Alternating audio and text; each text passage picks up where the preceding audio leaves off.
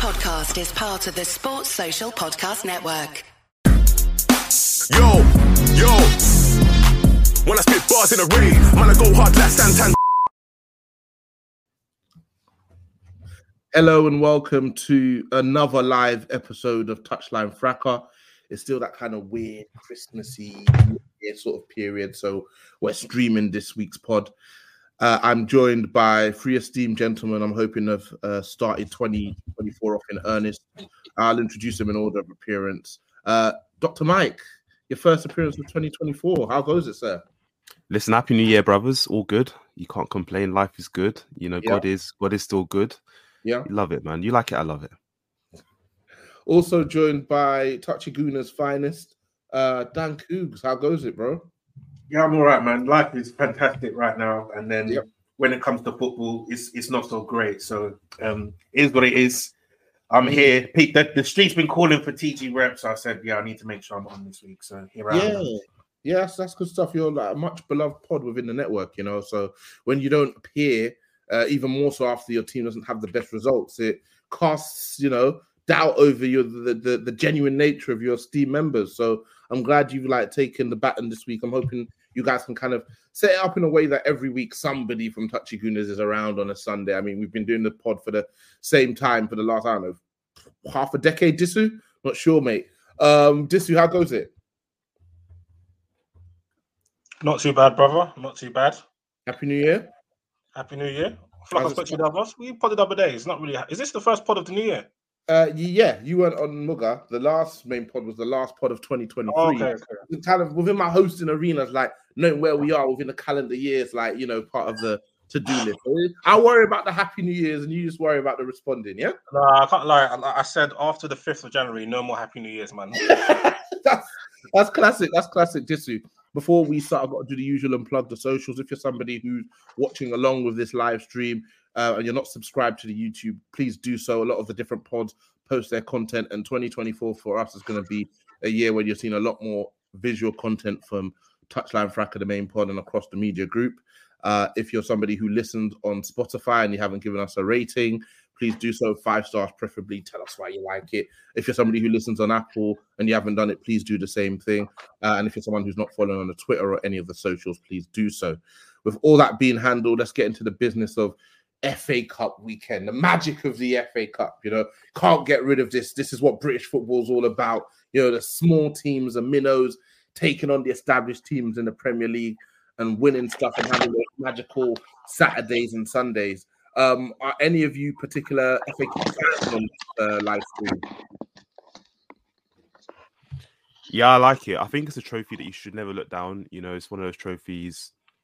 I went to the final in 2022 and we won it, and it was a great day out. So great day out at Wembley with the boys. Can't complain. Good trophy. Yeah. How about you, Kuz? Because you guys have run the most, haven't you? Yeah. I love the FA Cup, man. It's one of my earliest memories in football. Seeing us win against Chelsea, that 2-0. That's probably one of the maybe the first 2 or 3 games that I can say I remember for minute 1 to minute 90 when I was growing up. And then similar to Mike, when we first won the FA Cup after that, big trophy draw, I went to every game bar the final that season. I remember I was on holiday watching the final in a sports bar in Miami, one of the best days of my life. Managed to get to the final again when we beat Chelsea 2-1, Ramsey header. And that was a great day as well. So, I'm always a big fan of the FA Cup. I don't really understand this concept of, sacking trophies, etc., when, unless you're, a Real Madrid who have won 3-peats, Champions Leagues and all of this, I think a club like Arsenal, you have to take these cups seriously because, we're not guaranteed a trophy every year for me. So, I always think we should be trying to win these games. So, yeah, I like the FA Cup. I respect that. It's kind of, you gave your thoughts on the FA Cup, and you also kind of a thinly veiled attack on your manager and your result this evening. So we might as well get into business. It was the last game. Well, we've got a game tomorrow against Wigan, but who's really checking for that? It was the big game of this tie of the FA Cup, this round of the FA Cup. Arsenal at home versus Liverpool. For me, looking at it on paper, as Arsenal at home, expecting weakened teams. Liverpool haven't necessarily been the most impressive recently, but neither have Arsenal. But I thought Arsenal would probably squeak it out. You know, it's their pitch, not waterlogged. Grass is great. But yeah, thanks. Grass is great, but it didn't actually turn out that way in the result. So let's look into. I'll come to you first, Dr. Mike, to the victor, the spoils, as they say. What were your thoughts going into this game? Talking about the lineup, talking about your expectations. You know, I think going into the game, I thought it was a game. It's the least important game in a run of games we have coming up. We have the semi-final on Tuesday, I think it is. Then we have a league game after that. And for me, the focus is on pushing really hard in the league, pushing really hard with the League Cup, pushing hard in Europa League, and trying to see what we can do in all three of those competitions. The FA Cup for me was a free hit. I thought he'd rotate more heavily than he did.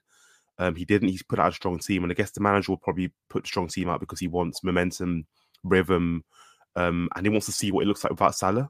And I guess this game might be a precursor to the game we're going to play in the Emirates, at the Emirates later on in February. I think start of February we're going to play them again in the Emirates. So maybe just see a few things for that game because Salah probably misses that game too.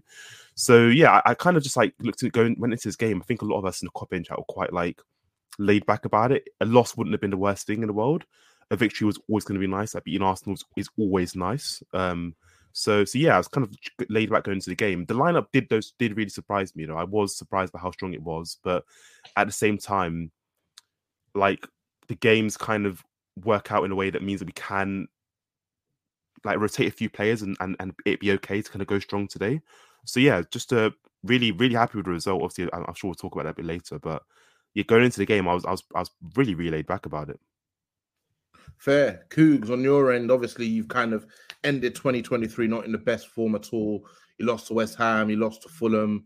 You haven't kind of established that gap you wanted between yourselves and City with the absence of KDB. He's all talking about, listen, I'm coming back and I'm going to be the best player in the world. So you know what time he's on. What were your thoughts going into this game? Yeah, I think this game was more important for us than it was for Liverpool. To be honest, coming off the back of that bad form, I think there's 1 win in 6 in all competitions. There's a couple draws there in the Champions League and in the league as well coming into this. So I thought we needed to come at first game of the new year, put in a performance, show that, you know, what we've been seeing in the past few games, Fulham, West Ham, etc., was more of a blip rather than, you know, something that is like a terminal problem, basically. And so, you know, the way we started the game, I was thinking, yeah, you know, we've got something for these, man. I think we had more than a few chances to take the lead. And I think, you know, if we did take the lead, I'm not sure, you know, whether Liverpool, you know, given the way that they played in that first half, would have had the encouragement that they did. But, you know, as we've seen time and time again, all the years we've been watching football, you don't take your chances, you're going to get punished. And, you know, any Premier League team can do that, let alone, you know, the team that's top of the table right now in Liverpool. So when we went into the game 0-0, I did fear the worst, really. I think Liverpool started the second half pretty well. But then we still had, you know, I think 2 or 3 gilt-edged chances. I think the best ones probably fell to Saka, who is going through, you know, quite a poor, you know, period of form at the moment, and that's coming at the same time as all of our other attackers as well. And so, you know, we might, you know, speak on the manager, this, that, and the other. Like I say, in all my chats, people are like, oh, we will. Don't you worry, brother. People are like, you know, we need to think about this guy's future. We need to do this, that, and the other. And, you know, my main criticisms of the manager is not really for any of his coaching per se, right? Because I think if you look at these games where the build-up is fantastic, I think, you know, bar Fulham, where I think it was poor. But you look at these games where we're dominating, we're creating chances. Like in this game in that first half, we literally should have been 3-0 up. You know, the press is really good. Out of possession, we're really good. So I'm saying this guy clearly knows what he's doing. But my issue with Arteta is that he probably is a bit too slow to make key adjustments, right? And I think we've seen this throughout his whole career at Arsenal, which probably a learning curve for him. But today, why is this?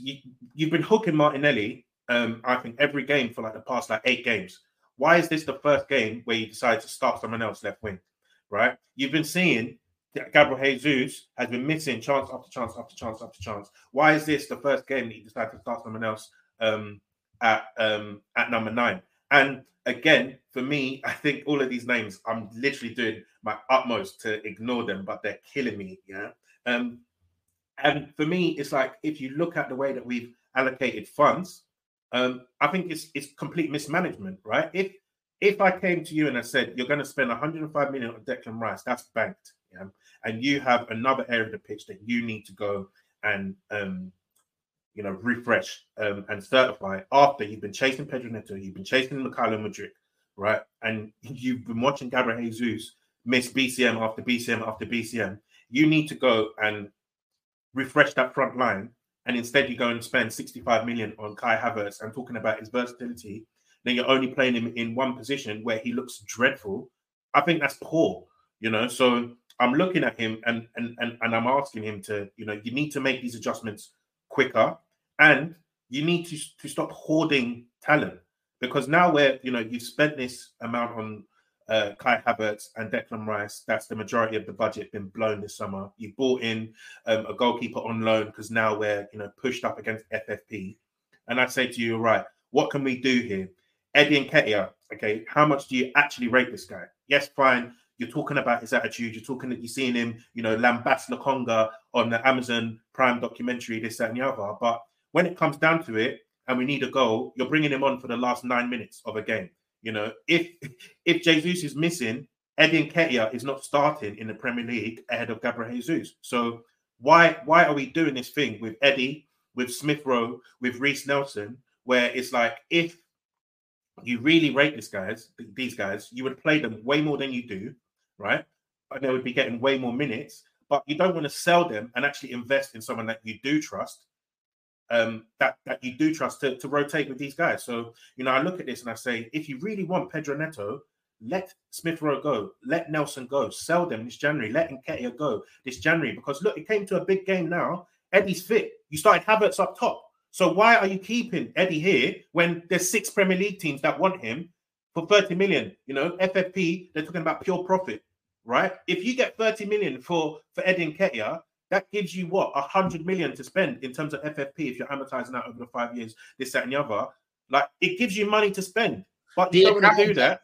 Yes, but you don't want to do that. So to me, he doesn't help himself in this stuff, and what we're seeing on the pitch at the moment is not really that good enough. Fair, thank you, Dan. That was very passionate rant. I appreciate it. Disu, you were watching the game as a neutral. How did it play out for you? Did you feel like Liverpool deserved the win? Were Arsenal just poor finishing in front of goal? Was it an even sort of game? How did it play out for you as a neutral? As a neutral, I want to say neutral because I have a very, very strong dislike and distaste for both sets of fans. So I want nothing but mutual destruction for both. But I think today's game was a smash and grab. I think Liverpool shoplifted them. Do you know what I'm saying? The Arsenal went through all the aisles, pick up the milk, you know what I'm saying? The nappies, the meat, the avocados, orange juice. Got to the checkout, about to put the trolley away, put the bags in the boot. And then Liverpool came and just snatched it, cuz. Just give me that. That's what happened.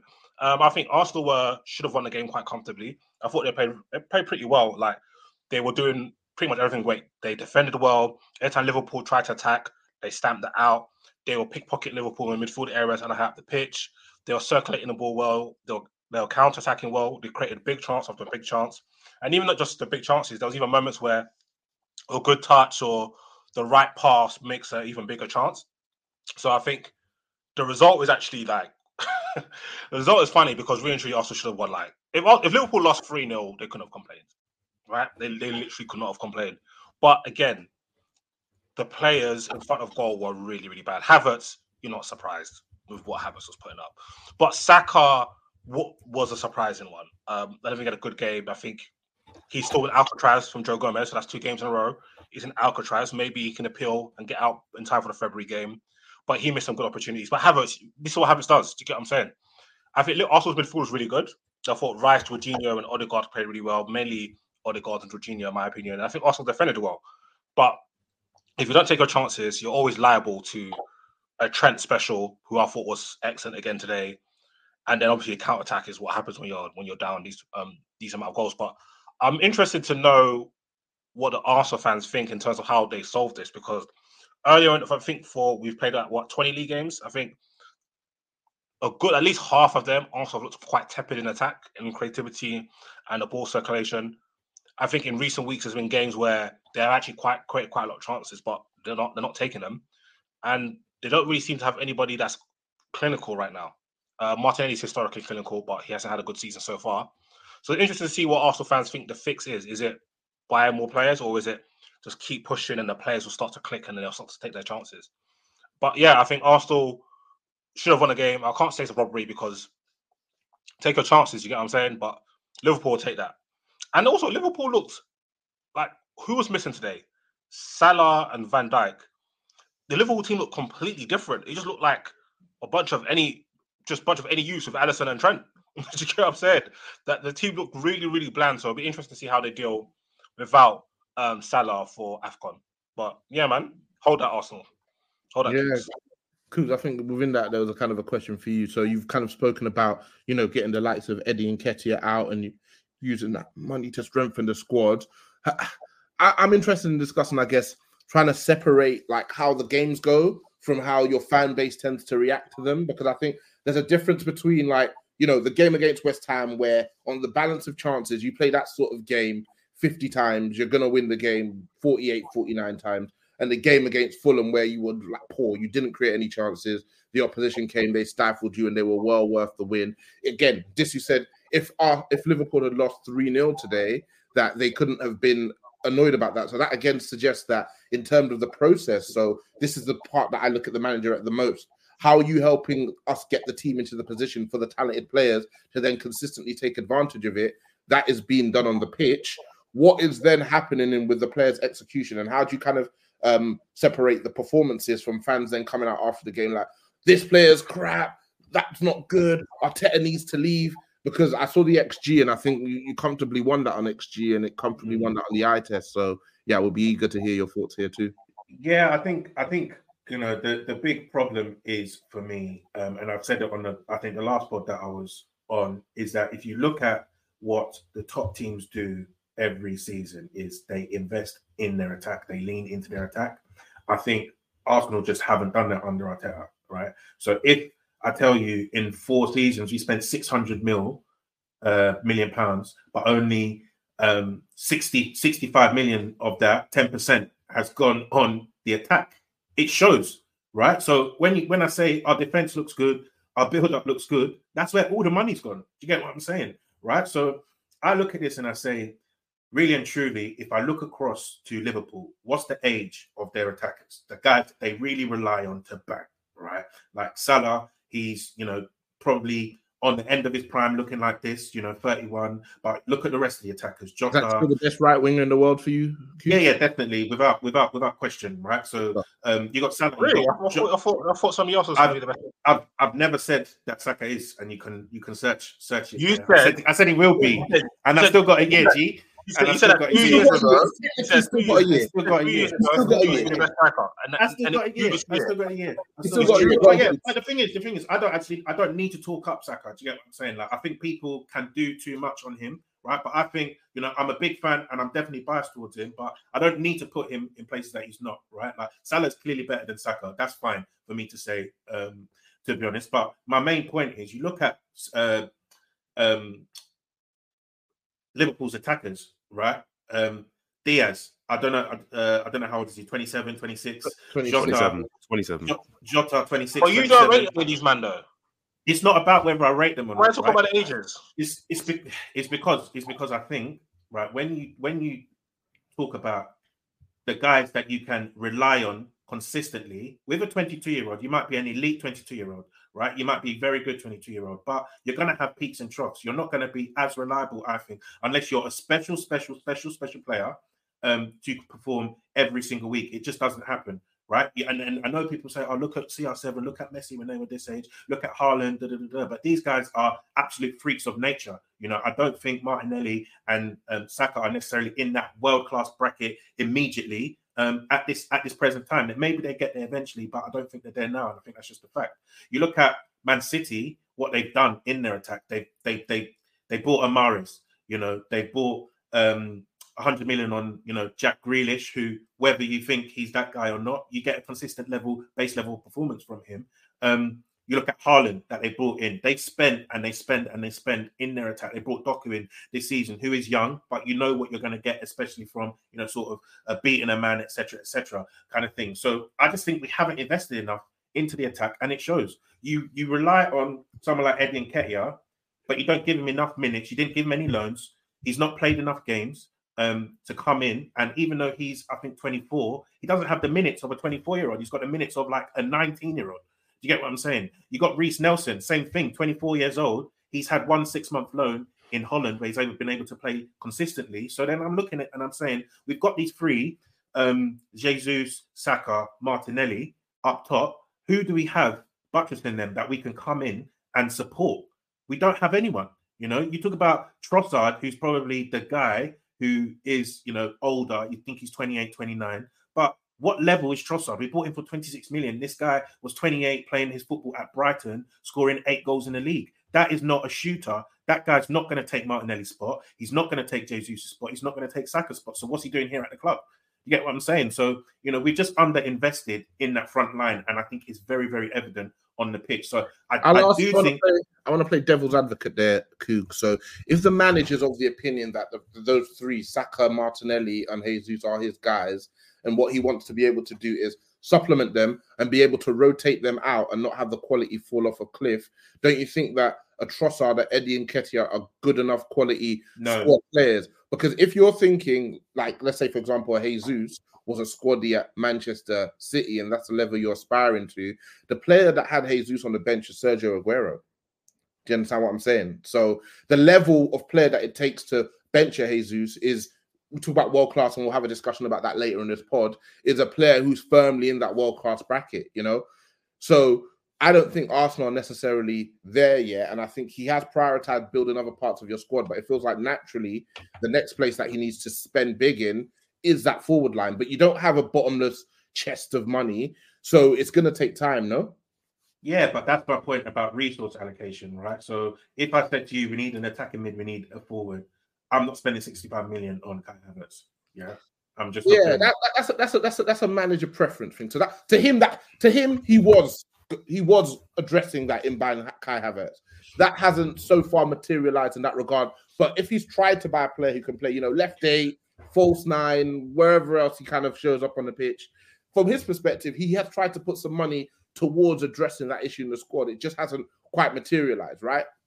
Yeah, but for me, if you watch the guy for the last 3 years, is it a surprise that has not materialized? Dan, okay, big question for you then, Dan, because you've spoken about a lack of investment. You're unhappy with the players you have in those positions. You're the Arsenal manager for the day. Who would you want to sign for Arsenal? Who are the players you're looking at? For me, I don't think you're going to get a good striker in January, right? So I would invest. I would sell Nketiah, right? Number one, I would sell him. I think we have players who can play number 9 if Jesus isn't there and still be more effective than Eddie. So he's the first one that I would sell. And I would go and put whatever Wolves will take to sign Pedro Neto, personally. He can play both sides to a highly, highly effective degree. You can sit Saka down sometimes. You can take him off at 60 minutes. You can sit Martinelli down. You can take him off at 60 minutes. And the quality doesn't drop. So right? Devil's advocate argument on Neto, right? Because I'm a huge Neto fan. Neto, to me, doesn't look like he will be... He looks like the sort of player that plays... He's obviously a top player, Neto. Let's be absolutely clear about this. But he doesn't look like the sort of player you need in terms of... What Arsenal need at the moment is a player who's 1 in 2 or can become 1 in 2 at some point in the future. You're not going to do that in January, though. You're not going to. Yeah, not necessarily January, but I think if you're investing in your forwards, right? So Neto might block you from buying the players 1 and 2 in the summer, is what I'm saying. So it might be that what Arteta needs to do is wait it out, and then in the summer put all your chips, like he did with Declan Rice, put all your chips this summer in a killer who's going to be 1 and 2. Because Neto for me is a really good player, but I don't think Neto is a 1 and 2. I think Neto's the sort of player who will score 10 goals, get 10 assists, but be amazing, but not a killer. You need killers. My thing is we need that and we need a striker. So then in summer, I would sign a striker as well, right? So Arsenal, who would striker be? Would it be Osimhen? Is that the one you're looking at? For me, I do like Osimhen, but You're taking the fucking piss. I do like Osimhen, right? But one thing today that, like, after seeing that Jesus injury, I can't deal with another injury-prone striker. So I've looked at, Osimhen's injury record, and it does worry me quite a lot. So when you go and I think they're saying 120 million euro as his release clause, and you pay that, and this guy's only going to be available for 20 games, I'm not sure. That's the one.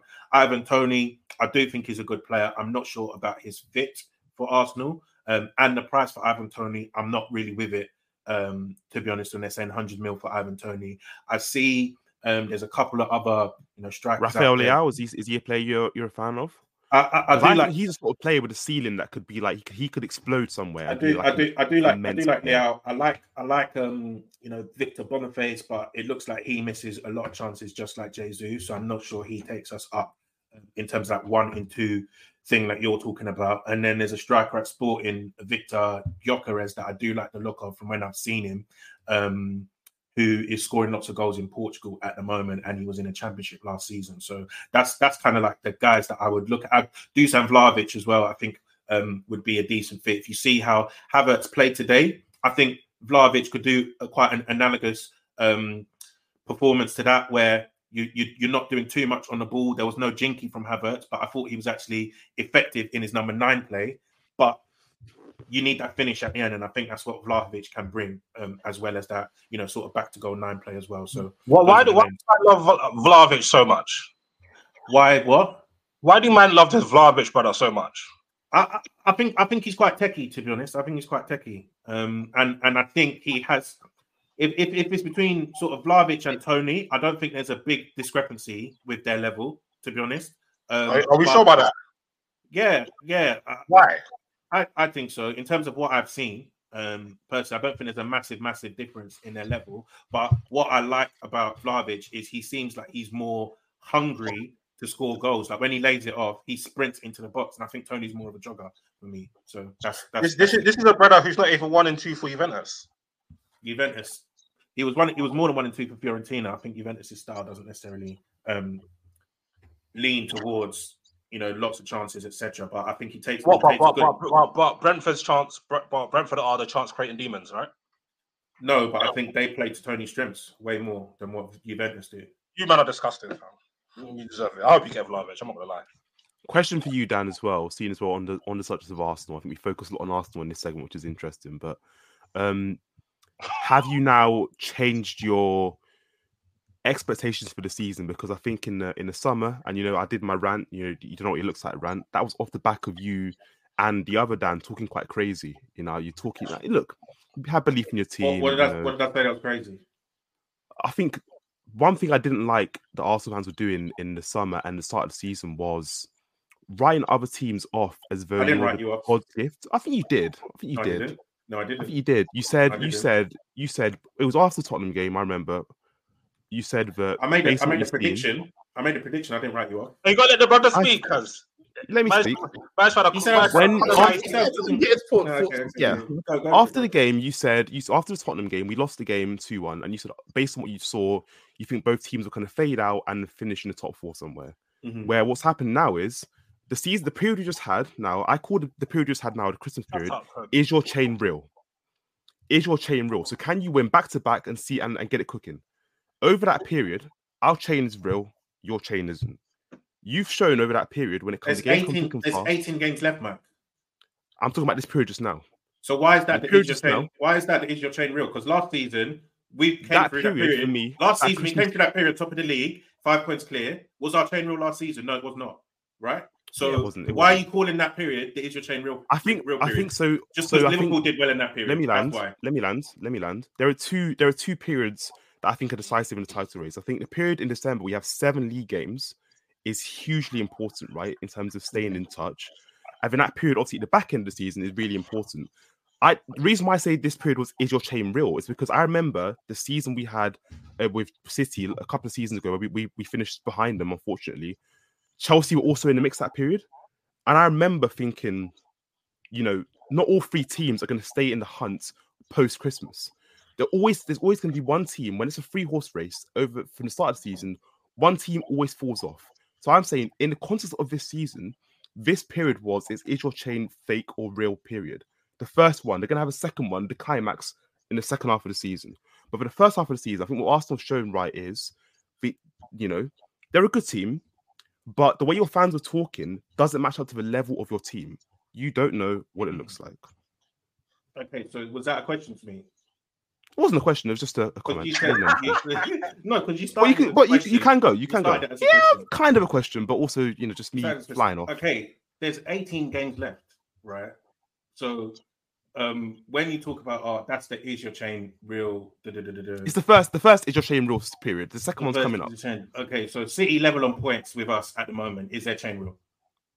City Heritage says their chain is very real. Okay, so yeah, but it's heritage. Yeah, but it's heritage you're talking about, right? So it's like it doesn't actually matter that 2 games ago we were top of the league. So 2 games later, our chain is now fake. Is that what you're telling me? So in 2 games, if you drop if you drop points and we go back ahead of you, is your chain then fake? Our chain's never fake. The bust down. Your bust down chain. Remind me what happened in the last 2 league seasons. Why? What happened? Where was your chain then? I don't, guys. Let me talk. Wait, hold on. No, Dr. Mike, give me a second. I don't want this pod to descend into the mano el mano. YouTube guys have every time.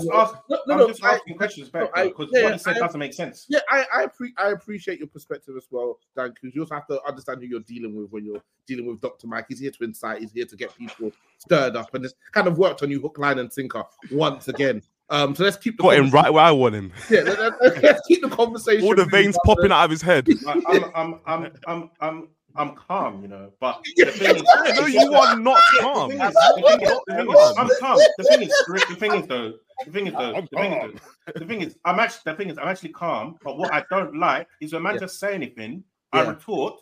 Yeah, you don't have a valid response back, but then I'm the one that's hot. Do you get what I'm saying? No, but you don't share this definitely not real though. Yeah, we'll see. We will see. No, we've seen. Your chain's not real. There's literally 18 games left. 18 games left. 18 months left. 18 weeks. Your chain is not real. We will see. We will see. So Dan, back to my question. And it's not real, bro. It's not real, bro. Dan, have you shifted your expectations for the season? Because I think ultimately, Dan, if you put your neck on the line, none of this humble talk, you expected or you're desperate for Arsenal Football Club to win the league. You haven't seen it since you're 10 years of age, I think it was, maybe. You can't probably remember it that well. You're 12. Desperate for it to happen. I do remember. 12. Okay, you kind of maybe remember it because Lundberg's goals in that season, maybe you can bring some memories back. But it's hazy. You want it badly. Is it going to happen this season, Daniel? Wait, no, I don't think so, to be honest. Then your chain's not real, brother.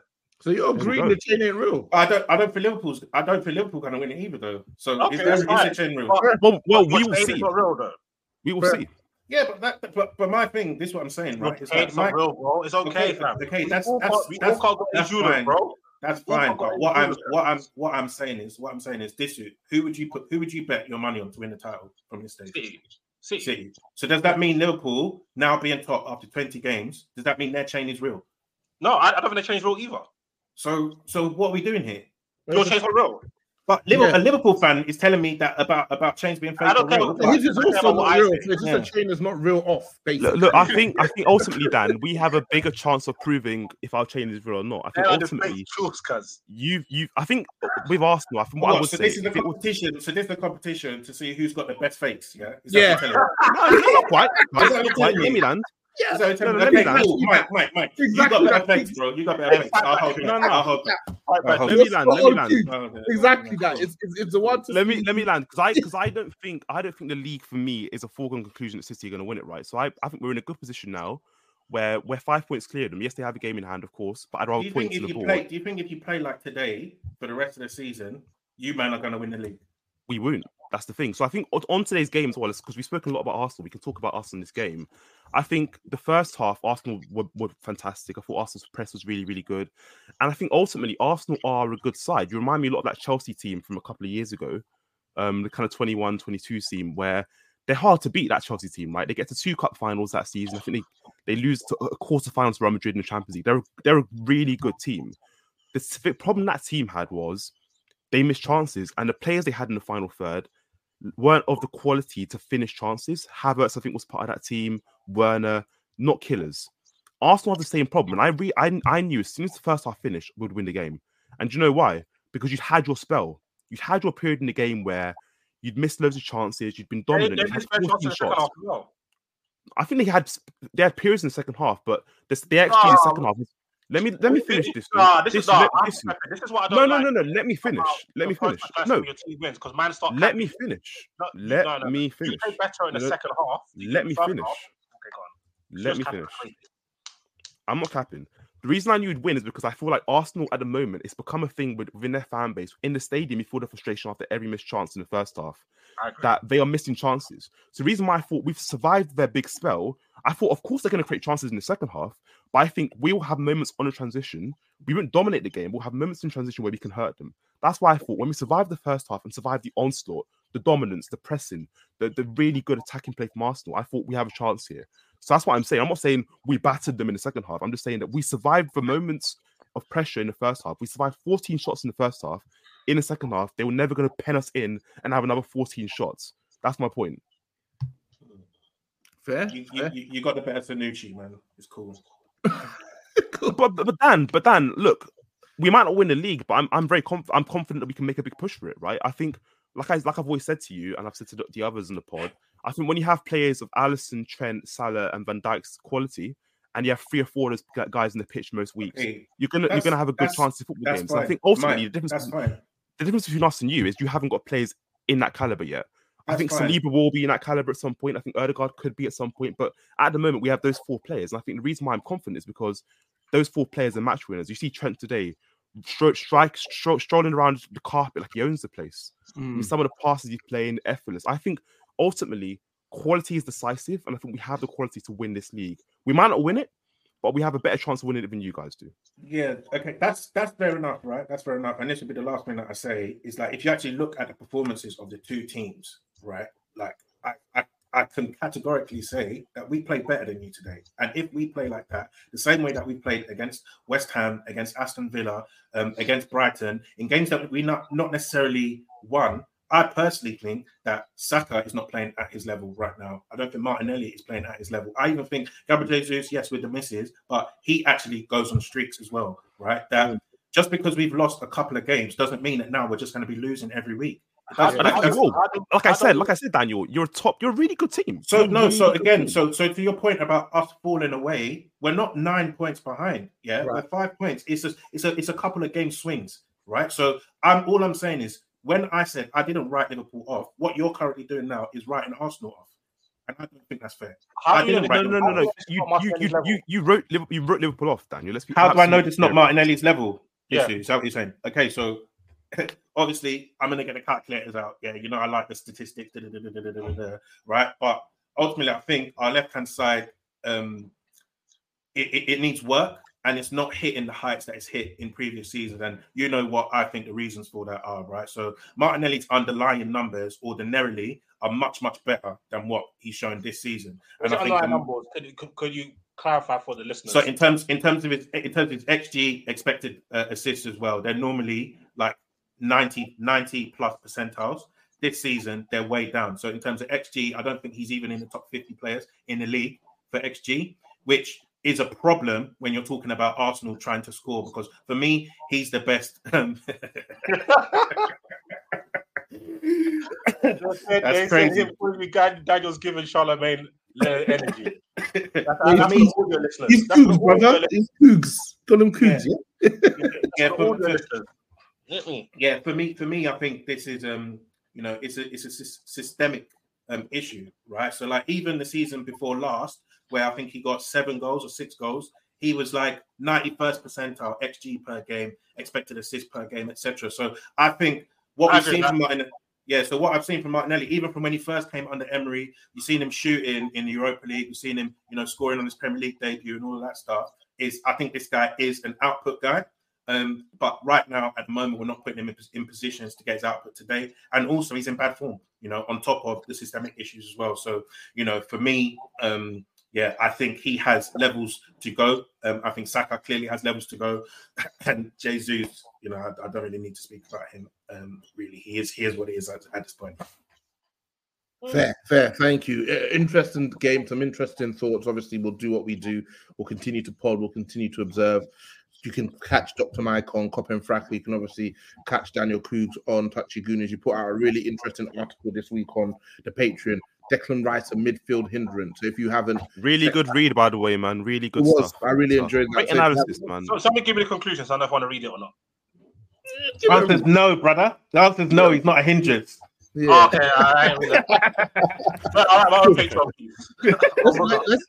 Let's do a quick roundup of this weekend's FA Cup results. So we had a few teams play on Friday evening. So we had Brentford and Wolves 1-1 draw. So they're going to play a replay.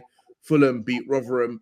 Tottenham beat Burnley 1-0. A really good goal from Pedro Porro, who has probably the quote of the year. What did he say? Lock me in a prison cell.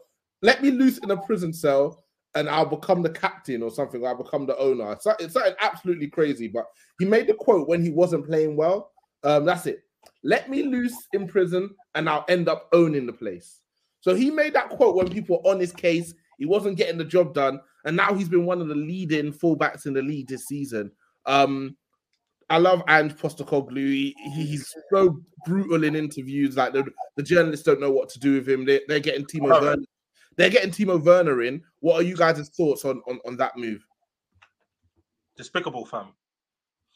Despicable. Tottenham's forwards are. Tottenham have Richarlison, who's a low technical, in terms of technical quality, low technical quality forward, fairly quick, can get a goal, but not the best in terms of hold-up play. Brennan Johnson, again, low technical quality, quick, pacey. Brennan Johnson ain't got low technical quality. It compared to, like, for example, like the top wingers in the league, I don't think he's a top technical quality. Who? Think about Martinelli. I think Martinelli. Rashford. Wait. Do you think Brennan Johnson's technical quality is low in comparison to Martinelli? I think so. You're out. In terms of ball striking, you are off your rocker. Okay, what about ball control and dribbling? I think Brennan Johnson today from them switches though. Martinelli, I think, in tight spaces is better than Brennan Johnson. Unusual. It's not unusual. His first touch is good. His second touch might not be, but his first one is. I think ultimately what Tottenham needed was a player in the profile of like an Ivan Toney, maybe a player who's like good at their back to goal, can retain possession, like someone who's a bit more technically smooth. Because I think Tottenham's forwards, a lot of them turn over the ball quite quickly. So when you're trying to sustain attacks, if you have forwards like Johnson, Werner, Richarlison, these guys who turn over the ball a lot, you're going to struggle to sustain attacks. And I think ultimately Werner's another one like that who can't retain the ball. Technical quality is not the best, I think. So, let me disagree with you, because I don't think they lack attack sustainability because of the way they play, and the players that have their two fullbacks when they invert are quality. They can go machine for machine with centre midfielders in those areas, and they've got good midfielders as well. Their issue is, for all their play, they don't create enough chances, and because they play so aggressively and they push so many bodies forward, I also think that my estimation is that Andrew's doing that because they don't have enough quality in the attack to generate those chances without taking that amount of risk. And you just see them miss chances all the time. So I do think that whether you're technical or not, I think a striker or attacker that's dangerous and that can actually convert those moments into a high quality chance or an actual goal is necessary for them. But then Werner's not that, right? So Werner's not that. I don't like the Werner thing because, like, I charted like a good 55 to 70 attackers in recent years, right? So I'm talking left wingers, right wingers, second strikers, yeah. And in terms of big chance conversion, and Werner is the second worst. The only person worse than him is Nunes. There's 3 players that have a below 30% big chance conversion. Havertz at 28 point something, Werner at 25, and then Nunes is bottom at like 21. So we've seen it with Werner. I understand. I can see how people can think that they can make the Werner thing work because he's got very good movement. He can create chances. He can actually beat a player with a quick shimmy, but that conversion rate is just too poor. And I just don't think it's just like having a faster version of Richarlison. I think Richarlison, even though he's gone down and he's finishing, he's still a better finisher than Werner. So, but again, it's difficult to get a striker or attacker on loan in January because if he was that good, the chances are you can't get him on loan unless it's very, very peculiar circumstances, like a Felix. That's like a peculiar circumstance, I might say. So it's one of those ones where I think Dan Stoffer said it in the past. It's like do you bring this guy in because he's available and because he's a body or because he's cheap? Or do you bring this guy in because you actually rate them? Do you get what I'm saying? And he's going to make an impact, yeah. Yeah, I do think they need bodies, though, obviously, because Son's away for only God knows how long. So I think they do need somebody in an attack. But it'll be interesting to see if they could have actually bought a player. Rather than, I don't know their what do you call it? Their budgets. But yeah, I'm not sure if any of you lot caught the game. I actually thought that Burnley had a lot of opportunities to actually create a chance and I think they had a few chances, but they really messed up a lot of transitions. But the Spurs fullbacks are so good. That was my takeaway from the game. Udogie and Pedro Porro are like top 3 in their position already in the league, in my opinion. Porro's up there with all of them. Like, he is spectacular. Amazing goal. But even outside the goal, he's super fast, he's tenacious, and he's comfortable. Some of the passes he plays are actually very, very good. Unbelievable. And Udogie he looks like a flair player in the pockets. He's comfy on the ball.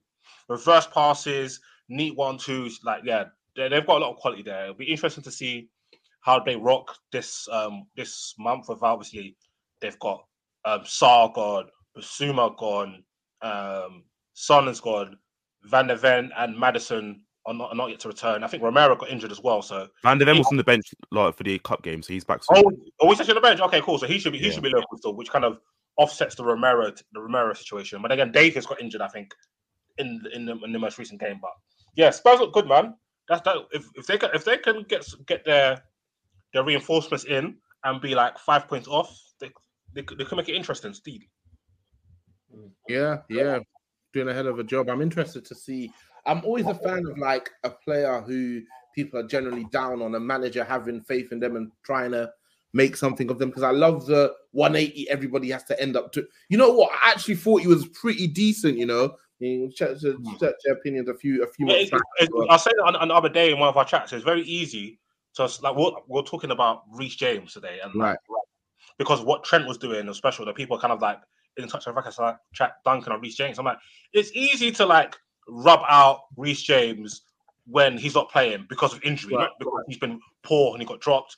Because they're both playing and both playing at a high level. It was a debate in the chat. Whether the debate is accurate, whether it should be Reece, whether it should be Trent.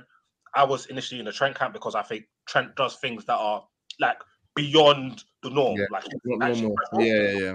If a man says Reece James, it's not like a ridiculous opinion. And now people talk about Reece James like he's like nobody because he's injured and he's out of mind. I think that's poor analysis. So I think it's interesting to see the takes of people when the player ain't playing well. Like Cancelo, that was a good one. People rubbing him out, and then he was like one of the best players in the Premier League.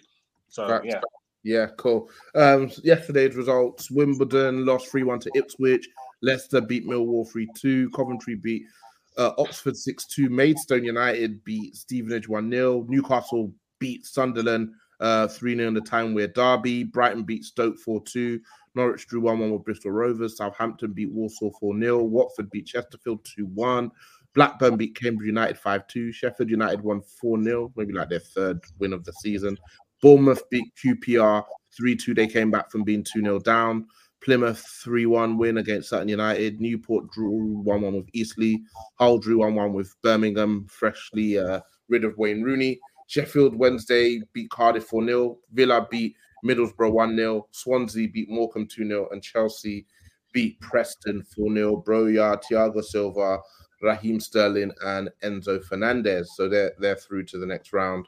And then taking a quick look at today, Luton and Bolton drew 0-0. Wrexham beat Shrewsbury 1-0. West Ham drew 1-1 with Bristol City. West Brom 1-4-1 against Aldershot. Leeds beat Peterborough 3-0. Nottingham Forest drew 2-2 with Blackpool. Morgan Gibbs-White scored a really good goal. Man City beat Huddersfield 5-0. Apparently Foden was playing really well today. And we see Liverpool beat Arsenal 2-0. I did want to ask you guys about Foden this season. So I feel like he's a player who his ratings have been so interesting because he's only 23, 24, right?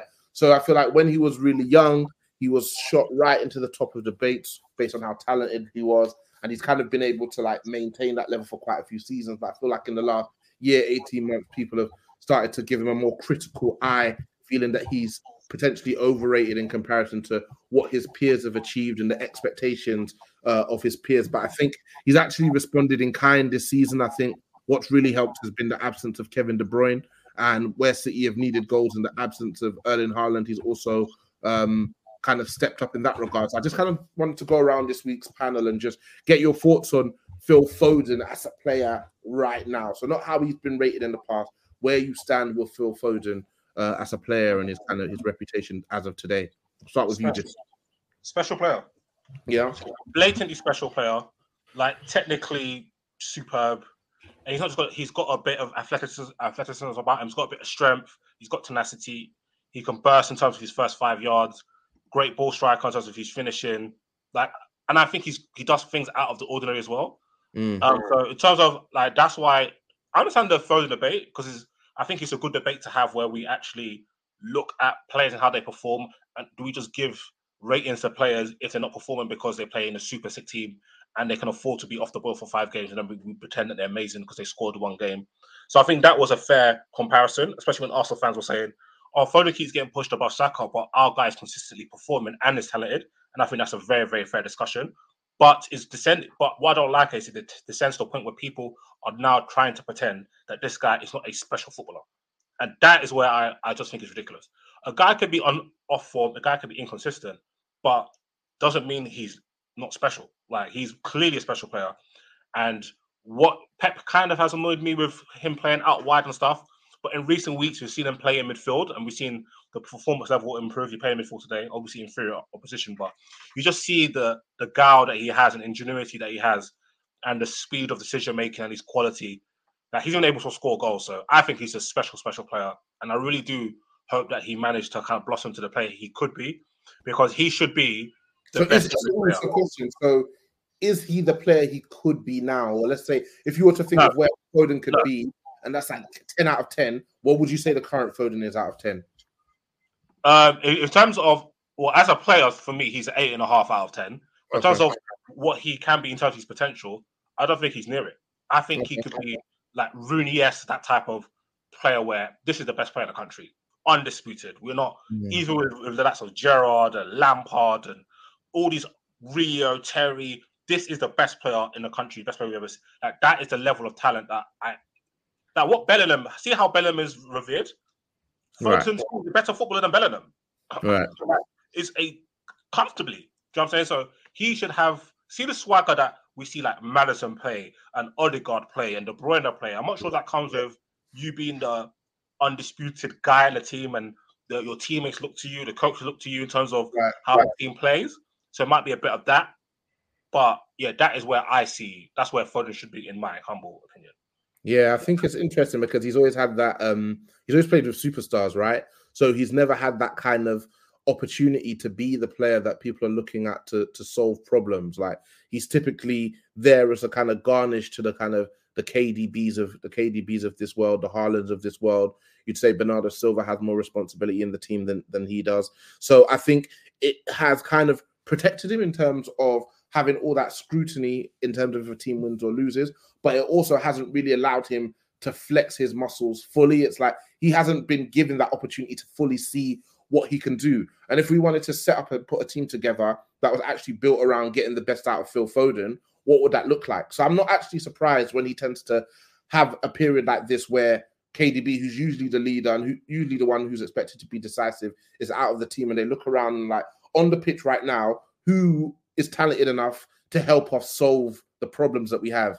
Nunez's transfer hasn't gone well. Kovacic's transfer hasn't gone well. I agree with you, Jisu. Bernardo Silva can be passive a lot of the time, but Foden's a guy who's also always proven he can score goals. He can be decisive in a game against the run-of-the-mill opposition and also the games against the big teams too. So I'll be interested to see how his season pans out now KDB's coming back into the team. Does he kind of take a back seat again, or is he able to maintain some level of good? I'm not going to lie, KDB is so peak, fam. Like, came on instantly, bro. Bro, that's just peak, fam. Instant chaos, bro. Once he gets into that, did I see that right channel, yeah? Once they slip him that pass down to the byline. Cash money, yeah. Panic stations. Every time cash money. Bro, it's like he knows where everybody is. So he's not just firing it into the mixer. Because remember 2016 Man United, where we always used to have all the play on the left, and then the ball gets spread out to Valencia, and he'll have all the time in the world, and you couldn't find anybody. So it was not as easy as to just smack it in the mixer. He always finds a quality pass. So yeah, man. I think one thing I'd say about Foden is, and I think the reason why a lot of people have maybe don't view him as positively as others is because a lot of people project on Foden what they want him to be rather than what he is. So for some people, Foden's a number 8, right? So they're like, oh, you know, they'll always be disappointed by Foden because maybe he's not incisive enough on the ball, or doesn't play reverse passes as much as some other players, or doesn't create as much as other players. So that, oh, he doesn't do all of those things, but they ignore the things he does do. And ultimately, I think Foden, for me, the way I view Foden is Foden's an attacker. I think Foden's a player who's played for much of his career for City as a wide attacker. And I judge him off that basis, that like, what is he doing versus other wide attackers? I looked at his numbers just now, actually, in terms of like all comps for the last 3 or 4 seasons. So the 2021 season, the season where City won the league, the year after we'd won it, he gets 16 goals in 50 games. The season after that, he gets 14 goals in 45 games. The season after that, he gets 15 goals in 48 games. And now he's on 11 in 30 this season. So every chance he gets more than the 16 in his best, he's got so far in his best season. So compared to other wide forwards, those are really, really impressive numbers, you know. So you can talk about maybe the importance of some of those goals, or maybe is he as decisive as other players? But this is a player that, in his young career so far, for the past 4 or 5 seasons, has posted double figures consistently, quite comfortably posted double figures. Assists probably look quite healthy as well in terms of his numbers. So for me, I think a lot of the underrating of this player is maybe not looking at what he is and what he does do really, really well. It's trying to pick bones at the things he doesn't do that well, and trying to like maybe like say, oh, he should be this player, he should be a number 8, he should be a number 10 because of what he does or what he can do. So I think for me, Foden's a really, really talented player. I do think he kind of needs to nail down the position because he does get moved around a lot. So he's played as a false 9 at times, as a left winger, as a right winger. I'd be interested to know what he thinks he is. Like, is Foden in his mind a left winger? Is he a right winger? Is he like kind of a player that he wants to play both sides? Does he see himself as an 8 at some point? Because I think it would be nice just for him to play in one position consistently, and we know that that's Foden's position. So when he plays for City, most weeks we're going to see him on the left, for example. We're going to see him on the right, just because I think that kind of consistency in terms of position will help him have a more clear identity as well. So I'm a huge fan of his. I think he's as talented as any English player we have at the moment in terms of the very best. You know, he's very much up there. And I think another thing I would say is, and I think this is something, I'm not having a dig at Arsenal fans when I say this, I think rival football fans do this all the time, right? Is when you think your player is as good as someone else, right? So Saka and Foden is close. People think it's close. I personally am a Foden man. I think Foden's a bit better. But I can understand why you'd think Saka is better, right? I don't think it's an egregious shout to say Saka's better than Phil Foden. But what football fans do in this era, and I think it's really weird, is when a player gets compared to their favourite player or a player on their team, they do these really petty things of like trying to rub out the other player. So like, they start this agenda and this narrative about this player. So the narrative that some Arsenal fans have started, not all of them, but some Arsenal fans have started, is that, oh, Foden scores the 5th goal in a 5-0 win, never scores decisive goals, never scores important goals. But I remember Foden in the season we were chasing City for the league, scoring quite a few really important goals. He scored one at Everton that season. He scored one at Sheffield United that season. Just off the top of my head, these are goals that come to my mind. So we do it as well sometimes. Liverpool fans have done it with Reece James, which this you just spoke about, where Trent, obviously, I think Trent's better, but I don't think it was egregious 2 years ago to think Reece James was better. Again, I've always thought Trent was better, but I think we need to understand that it's okay for your player who you think is better to be compared to another player who's of, you know, maybe not like a million miles away from that player. Like, it's okay to like just accept that and accept that player's a good player too, rather than trying to rub out the other player and trying to be like petty about it, because football fans do it all the time and it's proper childish. Fair. Coos, was there anything you wanted to add to the conversation?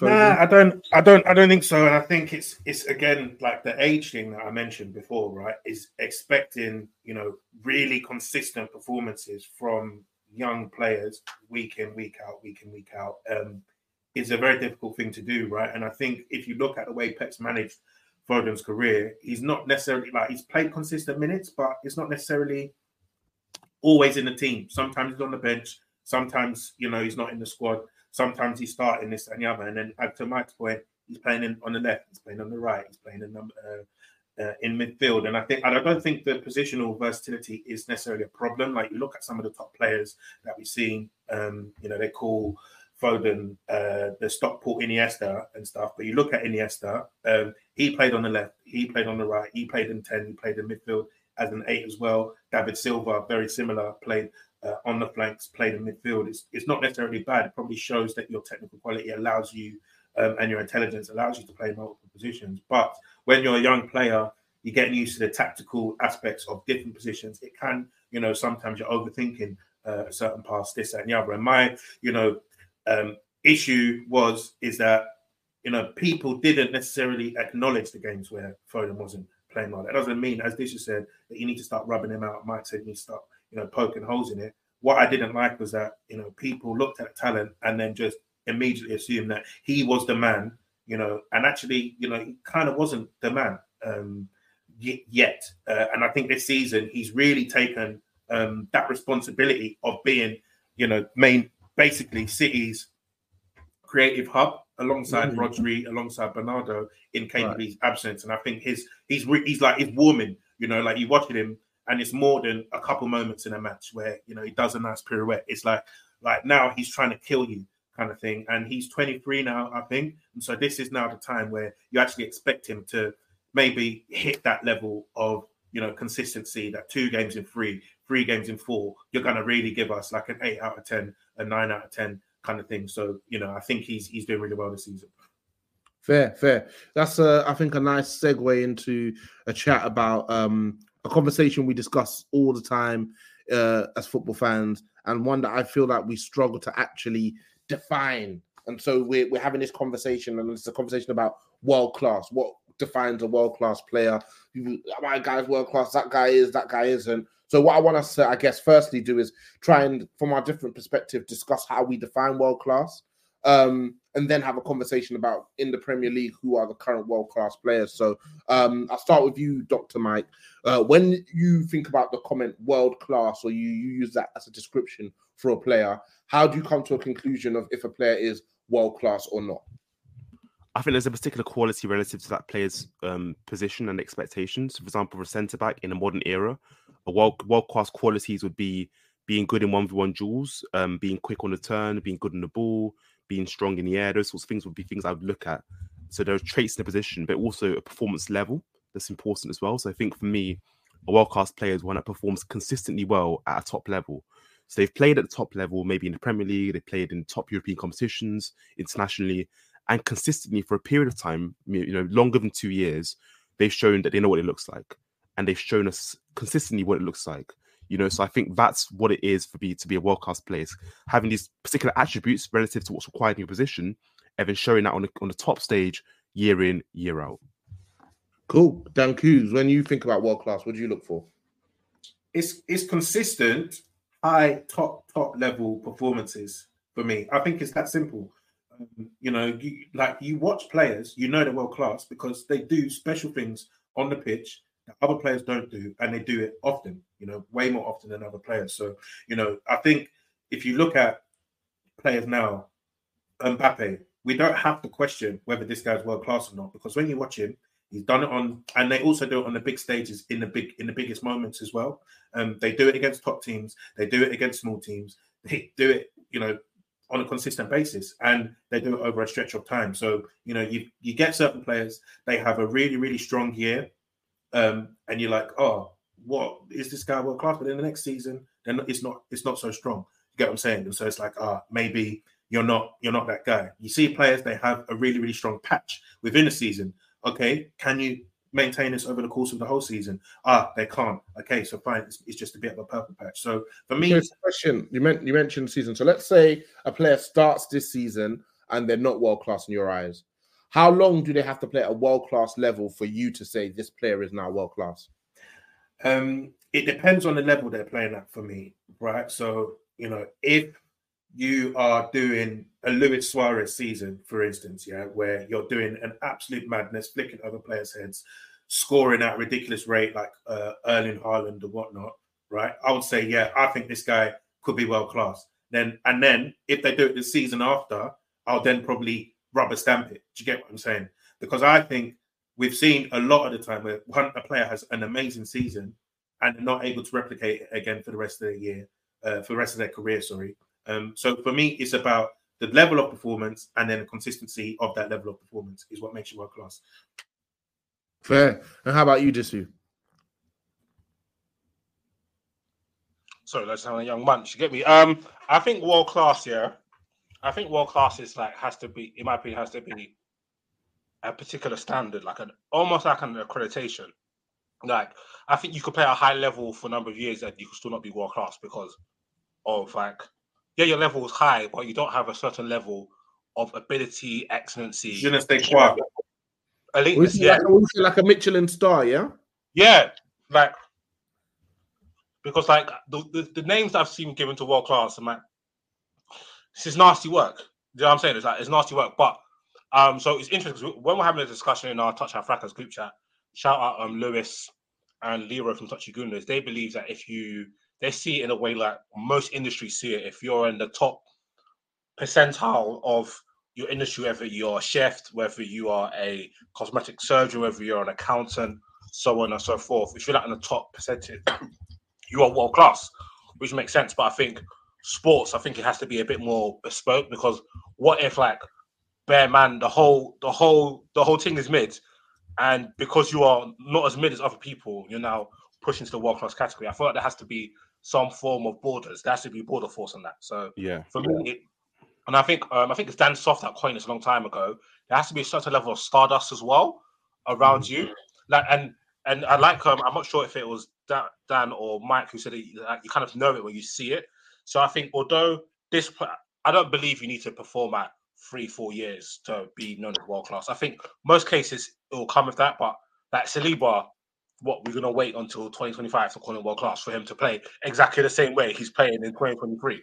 yeah. I think there are attributes that push you. If you have certain attributes, Saliba has the most obvious, evident stardust. That was an example. That's a good example. That's the name that I was going to say. Right? It's like for me, I saw Saliba's level of performance last season, right, and I was like, this guy is proper. You know, team of the season, all of this stuff, right?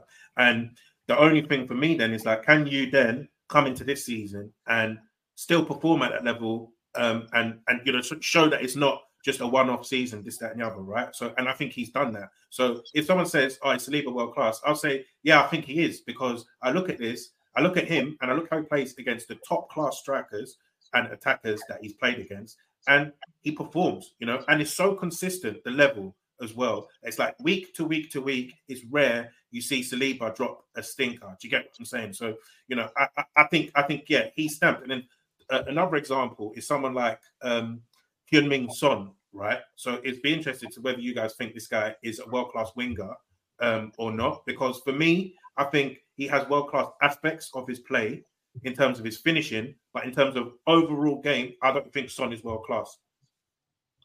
Yeah, for me, in the Premier League, there's like just about 10 world-class players. I wanted to get you guys' thoughts on this. So I have to get the table up. And it's actually mad that Aston Villa are currently second. It's totally insane. But yeah. I think Liverpool have 4 world-class players, and I don't think any of them should be debatable. Alisson's probably the best keeper I've ever seen. Trent, Van Dijk, and Salah. I don't think anyone will really debate that unless they're just being a bit nuts. I don't think Villa have any. I think City, in my opinion, these are the players they have that's world-class. I think Kyle Walker. I think Rodri, Bernardo, De Bruyne, and Haaland. That's 5 of them, in my opinion. I think Arsenal's sole world-class player is Saliba.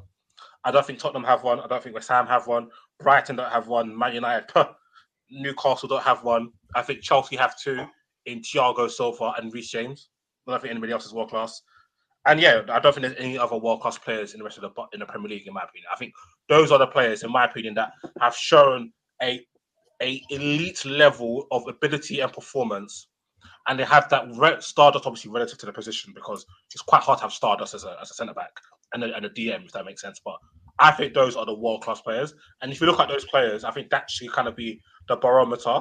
I think there's some other players in the league that I think, in my opinion, I think if Maddison keeps this up, goes to the Champions League, and does that, nobody can say otherwise. I think Saka's another one, Odegaard. I think there's players that show that they're not on the cusp potential of being in that conversation.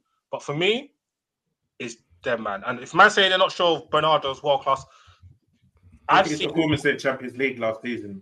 Like, it's not even just like, bro has completely and utterly dunked on midfields, and it's also his ability level. That level of ball retention is just phenomenal. There's no amount of game state, speed of game, like that he can't adapt to.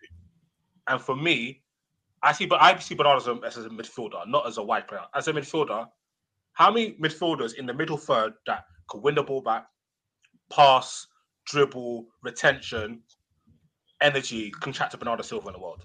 And I think to Dan's point as well, he's shown at decisive moments in the season, he can rise it and he can be like the best player on the pitch when there's like top players in the pitch. I remember his performance against Bayern Munich, for example, for City in Champions League. Like there's so many moments where he's just the home game, crazy. The home game, like just proper, like there's like top players on the pitch and he's standing out and he's looking at the best player on the pitch in moments. Like he's a top player, I think, man, world class for me. Yeah, that's interesting. For me, I think it is about reaching her. That's a comment from Toad in the chat. It is about reaching a certain level of play. So there's no limit in terms of the actual number of players. So I kind of use the example that probably like a decade ago we had the likes of Aguero, Zlatan Ibrahimovic, Luis Suarez, Lewandowski, Radamel Falcao, Benzema. If you want to put, you had a bunch of world-class Cavani. You had a bunch of world-class strikers all running around. So I'm talking about 5+. And I'll be very happy to put them all in that world-class bracket based on how good they were. But if you then ask me to have that conversation today, I'm probably only putting Haaland in that conversation. Kane. So for me, and Harry Kane, obviously. So it's like a certain level of quality. Huh? Mbappe.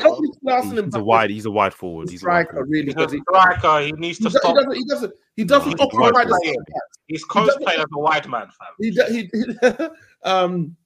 So for me, it's just about getting to a certain level. But then I feel like in that definition that I've provided, it's not clear. Like, so it's very like intrinsic to me. So it's what I think it looks like. And it's hard to like take that definition and go into a room and be like, this player is world class, this player isn't world class. I think we continue to try and search for something that then can be, a barometer. Why don't we just create our own board and just accredit it? Like we send us your tapes, yeah. We look at the numbers. Yeah, we'll give you the accreditation. You look at the numbers and look at the tapes. Maybe you can wear gold socks or something, or you have a little gold badge or something on your number to know. Okay, cool. Let man know that man's world class. He get me. Like my I definitely think this dude's right though. Like in terms of that Stardust, right? Because for me, when someone's world class, you actually you just know. Do you know what I'm saying? I think there's certain players. I'm an iron. They're probably just not. Do you get what I'm saying? If it's because I think if you go through the players that you watched, you can look Thierry Henry, your Ruud van Nistelrooy in his pomp, your Paul Scholes in his pomp, your Steven Gerrards and all of this stuff. You just know. Do you get what I'm saying? Because they do it. And I think a lot of the time football is actually quite a simple sport. And when you watch it and you see the quality, it jumps out at you. Do you get what I'm saying? So I think a lot of the time, because then you get certain players like if there's a narrative against them, then it becomes more fancy. Yeah, that's fair. For example, if we take Raheem Sterling, for example, people have not wanted to give Raheem Sterling his dues no matter what he did. Even though he was a star boy from QPR days, that's why Liverpool got him. He was instantly a star boy at 17, 18. Key for Liverpool. Goes to City, delivers consistently, putting up goals, putting up assists. He transforms his game from a flying winger to somebody who can get goals on a consistent basis. And people will actually look at you like you're crazy for calling him world class.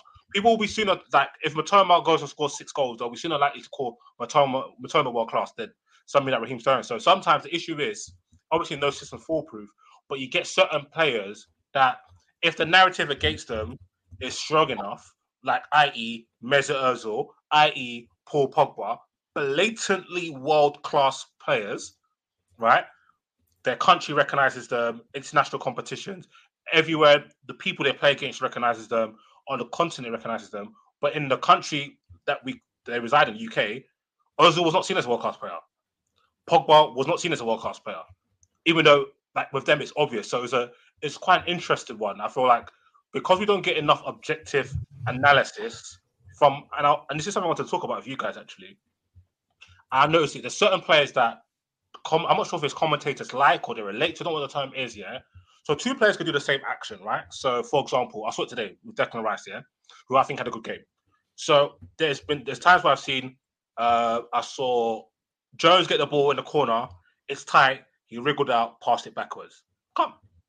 Declan Rice did it, and the commentator said, That's brilliant from Declan Rice there. Whether it's brilliant or not, it's not even a discussion because that's cool. It's the fact that the commentator made a note of it. And I noticed that when watching Chelsea the previous week with Conor Gallagher, all his actions were re-emphasized by the commentators. And that impacts the way people who are watching the game view the game. Do you get what I'm saying? Absolutely. Whereas, so like for example, like Rashford is a good example. I can't remember who he played recently. Rashford went on a good dribble, took on a couple of players. The financial didn't quite go off. Nothing was said. And then I think it might have been like Garnacho or somebody else who did something. Or maybe it might have been Elanga who did something similar to Rashford, but not of as good quality. It was like, this is why he's such a dangerous player. And it impacts the way fans look at the game, bro. And that is what's quite nasty. So the scary thing about football is that there's not enough objective analysis. And so when you have that, it can really impact how people view a footballer. Yeah, that's fair. That's fair. I agree. And I think you say people know what it looks like. I think the world-class conversation is one that there's no consensus on. People have some people say, a team of aliens came to play. The guys who make the Earth team, that's world-class. So that's like, 11 players? So I think it's one thing that within yourself, you probably know what it looks like. But once you start to have those conversations, and then people they tend to have a bias towards their players. You watch your players a lot more. You watch the players in your country a lot more. When you're watching players in Europe, a good two-legged tie in Europe can take your game to the stratosphere. You guys will kind of remember when we used to watch Champions League back in school. A guy has a good game the evening before, comes into school. Everyone's saying, that's who I am on the pitch, Yeah. I'm Kaká, So it's fascinating. It's something that I find really... Do you know what? That made me start going a bit Brexit, because I remember what it was specifically, yeah? Yeah. I think it was either on Twitter or just with the man that kicking ball, where somebody said that Marco Reus is better than Gareth Bale. And this was just before Gareth Bale started moving very nuts. I was like, basically what? So how many games you've watched this year? No, you're not deep in Marco Reus. Don't say Marco Reus isn't a good footballer, but and this is why I was there's certain midfielders I've dunked on because I'm like, once we get to see them up close and personal, i.e. Thiago Alcantara, once we got to see him up and personal every week, and man was drowning, pleading for mercy from everybody, man's assessment of him changed. Whereas before, if we were to ask who the top players in, who the top midfielders, everybody's like, Thiago, because we saw a couple Champions League games and a couple highlights on Eurofoot.com. So I think it's very difficult for us to speak with base about other players because you're just doing it based off rep. That's what you're really doing it. Question for you guys, based on our discussion earlier, are there any players who are on the cusp currently that you think, if they maybe performed to a particular level this season, showed that stardust again, maybe this time next year we're recording this podcast and we're saying, that guy's world class? Because I think a player I have in my mind is maybe someone like Ødegaard, who I think today actually was, especially in the first half, quite comfortably the best player on the pitch.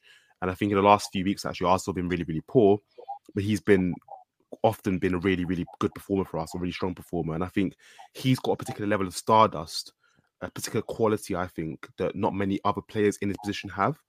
I'm not saying he's like the best player ever in that position, but I'm saying he does a few things in that position where I think that's what it looks like. Are there any other players that you think are on the cusp of being world class? None come to my mind off the top. I think technically Ødegaard is like a fantastic watch. I think that's the standard bearer for that position, obviously, or that part of the pitch is obviously KDB. And in my mind, I immediately think if KDB had equivalent performances for City in those same games, City are winning those games. KDB's top performances, decisive performances, more decisive, lead to his team winning games. The biggest games, the smallest games, and that can be with a Haaland in the team. Without a Haaland, he'll create the chances for guys to score. When those guys can't score, he'll score the chances. Is that fair though? He'll score the chances himself. It's not. I don't think it's necessarily about me trying to be fair or unfair. It's just the level. I just think it's just the level. I think Ødegaard started this season really poorly for me. I think he was quite anonymous for quite a bit. He was shocking for the first 15 games. So for me, I think he needs to do a lot more. I think if he kept up the form that he had last season, which was him also scoring quite a fair chunk of goals too, we're probably having a different conversation. But the goals aren't quite there. He's operating in a different part of the pitch now, and his job is more so to kind of get the ball into the final third, feed the attackers. Do I have a different opinion if the guys are maybe scoring the chances that he's putting on them? on the plate for them? I don't necessarily think so. I just don't think he's been that good this season, to be honest. Would you not think so? My point with Odegaard is I think he has the stardust that we would look for in the top. I think he has the quality, yeah. I don't think he has the performances, though, not this season. I think that's fair. There's certain players that come to my mind in the Premier League. Saka, I think, is the obvious one. For me, Maddison. I think, to me, Maddison, the only reason I just don't think he's got enough stripes yet. And I think stripes, unfortunately, is a part of being world-class. You actually have to have the stripes. I don't doubt might put Maddison in any type of environment he's going to perform. So I think Maddison's one is just a matter of time. What's stripes? Playing in the Champions League? Is it like playing in the Champions League? He's been playing. He's been kicking ball for Leicester. Nobody cares. Yeah. Nobody cares. That's why they were telling me stuff that weren't true because nobody cares. Right. Now he's looking that people care about. So then it'll get to a point where it's undeniable, if that makes sense. I think Saka's the obvious one, of course. I think Enzo Fernandez is one. I think he's a brilliant footballer. So and Phil Foden, again, another brilliant footballer. So those are the players. Oh, and Livramento. I think Livramento is nuts. There's a few players I think they have ability, and it's just about whether or not we actually see their performances. So when you look at some of the Chelsea players, I think there's a lot of talented players in that squad. So one of this year's guys, Enzo Fernandez, this, that, and the other. I think he has a lot of technical quality. And if you're able to marry that quality with the application, that talent allows you to reach, basically, is then you can be brought into that bracket, to be honest. So I think Odegaard's a good one. I think Maddison is also another good one. I think you've mentioned Saka. I think someone like Julian Alvarez, right, for Man City. I think if he was at another team as the main guy, I think is also very talented. That could potentially be in that bracket as well. So yeah, cool, fair. All right, guys, let's go to the award section for this week. You guys should know the drill by now. If you don't, well, you'll get to know. Let's start with the star of this weekend. I'm going to start with you, Dr. Mike. Just watch your team snatch one at the Emirates. Who's your star of the FA Cup weekend? With the star of the FA Cup weekend, I'm going to go with Ibu Konate. And I think I'm a huge fan of this player. I think he's another player that fitness has probably let him down in terms of how people rate him. He's often, unfortunately struggled with a few niggles. But when it comes to meat and veg defending, when it comes to winning your duels, winning your battles, can you dominate your attacker? He does that. I think he showed that against Martinelli at Anfield. I think, again, in this game, down that side, he was just so dominant. And I think he's not as silky as Saliba. He doesn't play through he actually can play through the lines. I think a lot of times in the first half, he played through the lines quite well. He's a bit awkward on the ball. But when it comes to the basics of defending, winning your aerial duels, winning your battles, he does that so well. And I think for him, the challenge for him now is staying fit, because when he's fit, he's often just such a strong performer for us. Always wins his battles, always wins his duels. So yeah, he's going to be my star of the weekend. Nice one. Cougs, who's your star of the weekend? I think probably Phil Foden, to be honest. I thought he had a top game today. I think he got a couple goals as well. So yeah, I think he was pretty good in what I saw. I saw like half the game. So cool, yeah. Dissy, who's your star of the weekend? I think I'm gonna go Trent. Okay. Yeah, nothing needs to be said. See what he's got, bro. At one point in the game, he put the ball in his own 6-yard box, ran across 6-yard box, and played a perfect 50-yard left foot pass to Diaz. The things he's doing on the pitch are things you probably do on FIFA. Like, that's what people do on Ultimate Team. Like, yeah, he's nuts still. Cool. I'll stick with you, Dissy. Who have you got under surveillance? Oh, under surveillance. This is an interesting one. There's a few contenders still. But I think I'm going to say Dan Cougs, German Dan, Yemi, Lou Bob 91, Leo, a.k.a. Education, right? The whole Touchy Gooners, Mafioso, you guys are under surveillance from the DEA. We are watching. We saw how you are chatting about this player and that player, this team. Man, talking about different modules. This is a flipping science degree. Tactical layers. Yeah, no, all of this nonsense. they are under surveillance. No amount of Patreon PR is going to shift the surveillance. We are watching. We are everywhere. Fair. Dan Coogs, who have you got under surveillance, sir? Well, I don't even know, man. I got. I don't even know, man. I got the whole Arsenal attack on surveillance right now, man. Fair. That's a fair one. That's a fair one. And them boys. I hear it. And Dr. Mike, who have you got under surveillance currently? I'm gonna say Bukayo Saka, and before I because I need to land on this one. I like Because a lot of Arsenal fans, they get when it comes to me, they get emotional. So they're gonna quote you this podcast, Dr. Mike this, Dr. Mike that. Get very emotional. Calm down. They're gonna call you Dr. Doolittle, bro. They're not gonna call you that. Yeah, they love that one. They love that one. They love that one. They love that one. They love that one. You know, Dr. Mike. This is anyway. I think Bukayo Saka is quite clearly a top player, a very talented player. I think, unfortunately, last season, some Arsenal fans involved him in conversations he shouldn't have been in. And I think, ultimately, he's a good player. Obviously, a very good player. For England, I'll start him in the World Cup or Euros, whatever it is this summer that's going to happen. Really good player. But I think maybe the level that some Arsenal fans put him on and the pedestal he was put on by some Arsenal fans was excessive, right? So talking again about a very good player, one I rate, one I'm a big fan of, God's son, all of that good stuff. Niger boy, all of that, fantastic, great, amazing, fantastic. We all love it. But there were some Arsenal fans that got way too carried away with him. And I think what we're seeing this season is quite clearly a very good player. Again, still showing some moments of quality, but maybe not quite as good as some Arsenal fans believed. Again, Arsenal fans, please don't cry. I think he's a very good player, but maybe not what some of you guys think he is in terms of being this like unbelievable, untouchable world-class player. Cool, fair. And let's do the final one, Saudi bound. Who is you under surveillance, Morara? Huh? I haven't got anybody under surveillance this week, actually. Yeah, I think Arsenal will watch Arteta. Arteta is under surveillance, actually, because I think he's somebody that I thought had done really well last season. He's made moves which have weakened the side, I think, overall.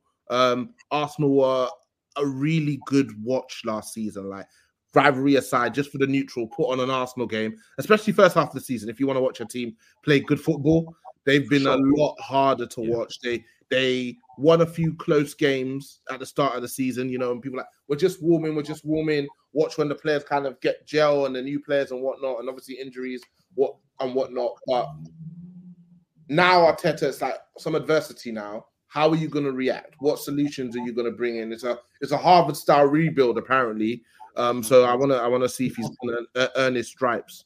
And then Saudi bound, Dan Coogs. Who's Saudi bound for you, sir? Hey, send Havertz there, man. Fair enough. Disu, Saudi bound. There's a couple candidates still. The journalist who asked Ange Postecoglou about if he pictures himself winning trophies, and he got absolutely blammed to dust. Yeah, you're Saudi bound. Jordan Henderson, sorry, brother. No matter talking you're gonna do, you sign that contract, brother. You're Saudi bound. You stay there. You ain't going nowhere. You're washed, son. Yeah, you're washed. And another player who I do think is actually Saudi bound is it was an Arsenal player. I was gonna say Havertz. Yeah, come on, man. Come on, man. It's getting ridiculous now. It's really getting ridiculous.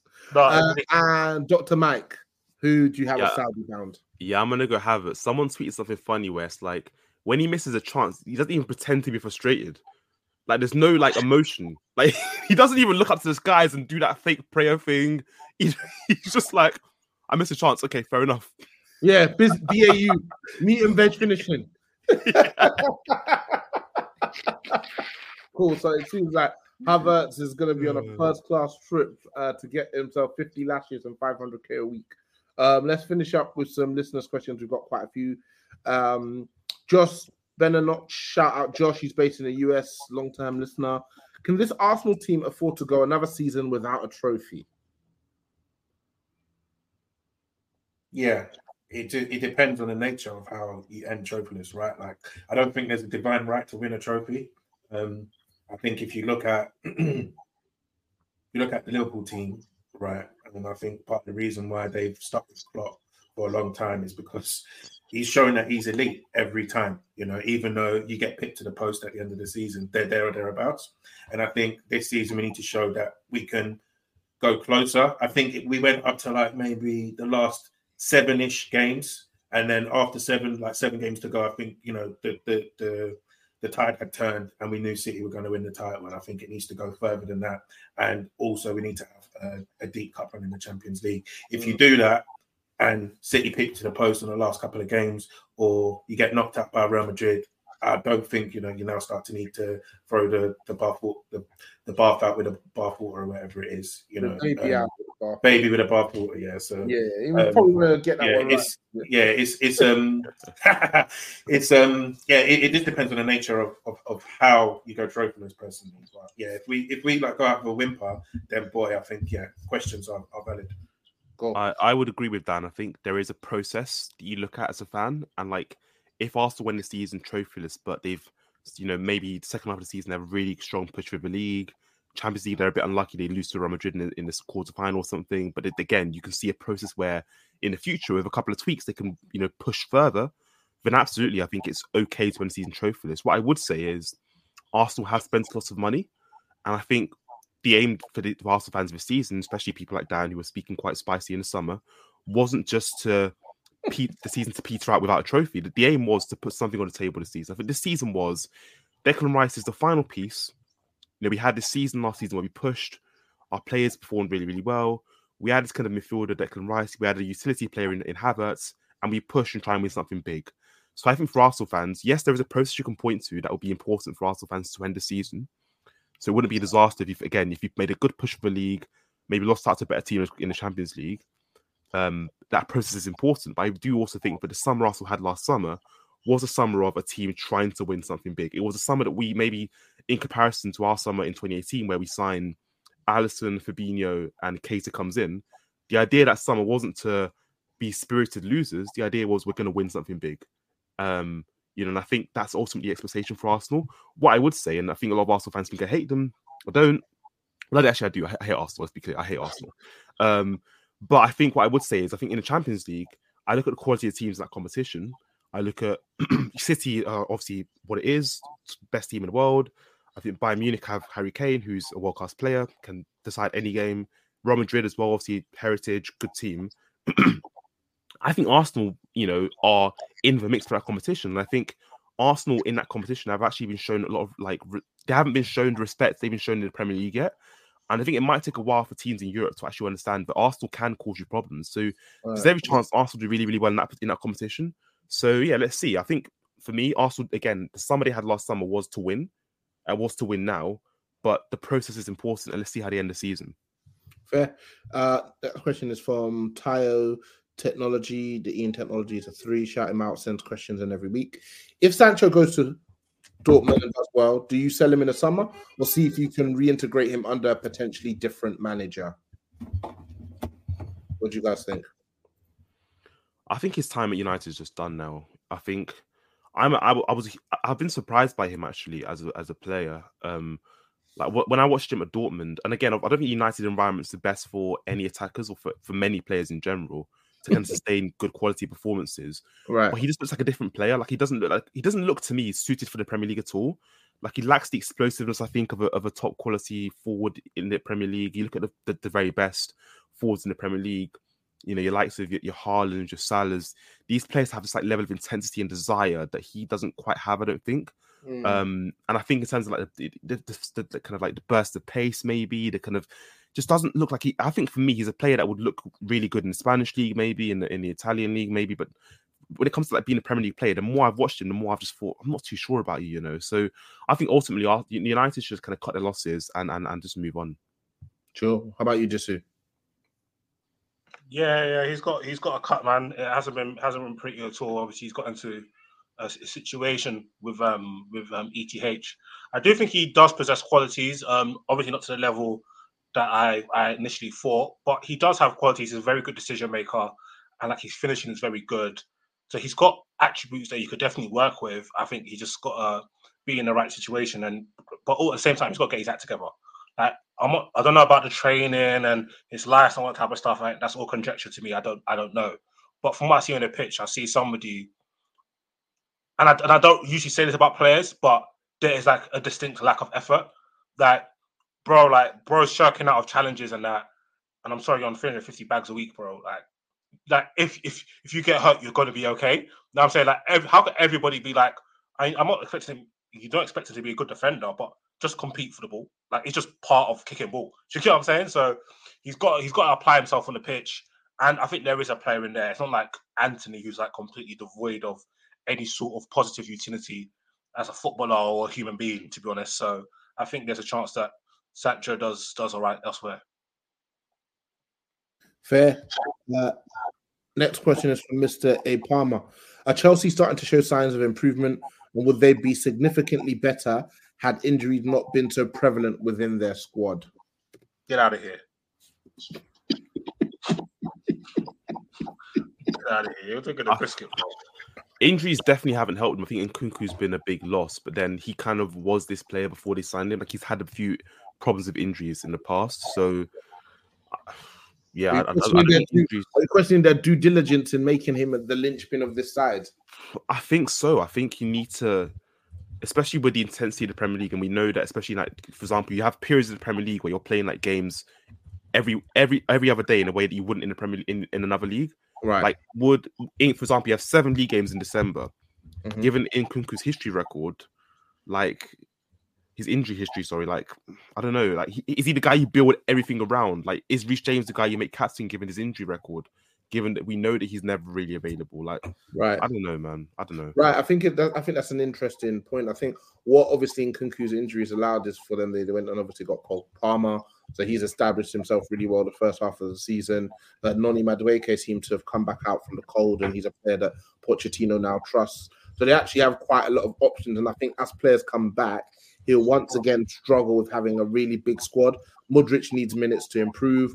Broja needs minutes for people to determine if he's got what it takes, but so does Nico Jackson. You want to kind of get that kind of combination of Fernandez, Lavia, Caicedo working in some sort of tandem to understand how your team wants to set up. You want to plan the succession after Thiago Silva, etc., etc. But they got 1 game a week, so they don't necessarily have enough games to give all the players the reps that need the reps, and they also need to get results. So it's going to be interesting to see how Pochettino balances all those kind of conflicting priorities, because it's also a results business. And Chelsea, with the money that they've spent and the quality that they have, finishing mid-table is just not on. And for me, it's probably a snackable offence, if I'm being honest with you.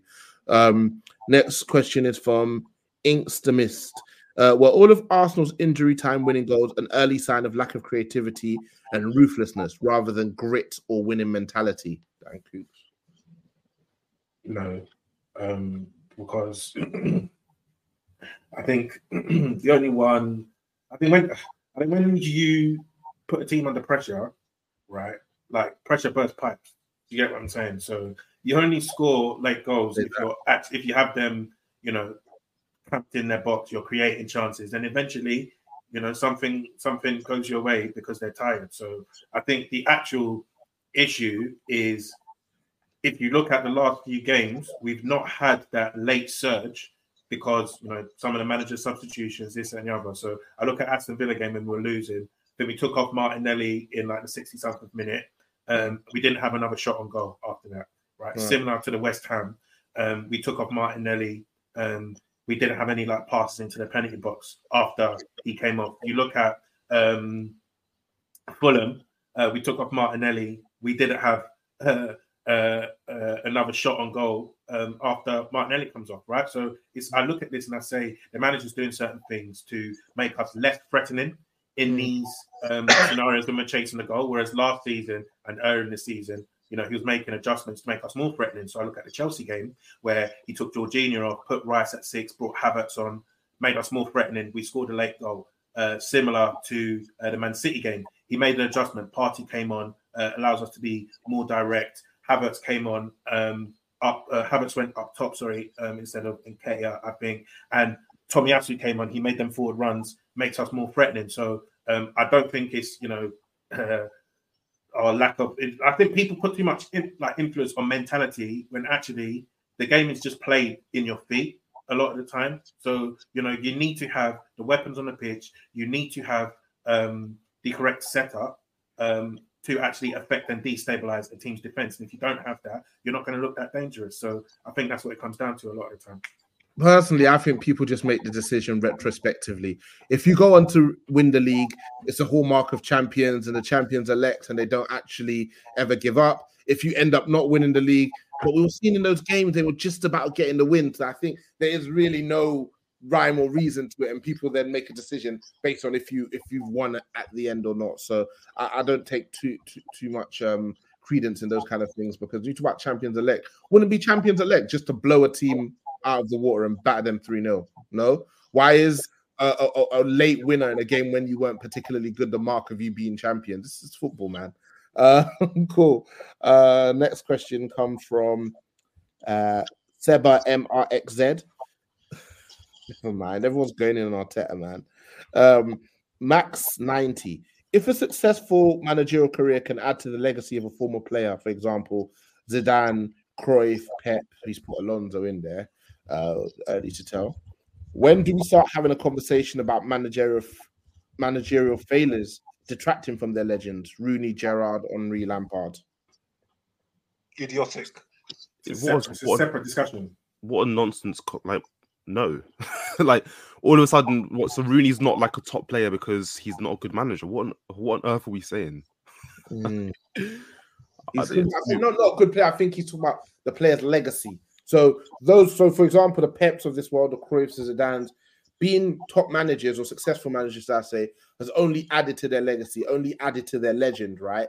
He's asking that if you've been a top player and then you end up being a... I know what he's asking. It's just ridiculous. It is ridiculous. Why is it ridiculous? I'm going to play devil's advocate. Your playing career is different from your managerial career. The devil is not employing anybody. You don't have to play devil's advocate. He is employing a lot of people, actually. You're right. I see them every day working very hard. No, because I think like it doesn't change what they did as a player, though. It doesn't impact. I think Zidane's legacy being enhanced is because he's excelled. Like, oh my God, what amazing manager as well. Mm.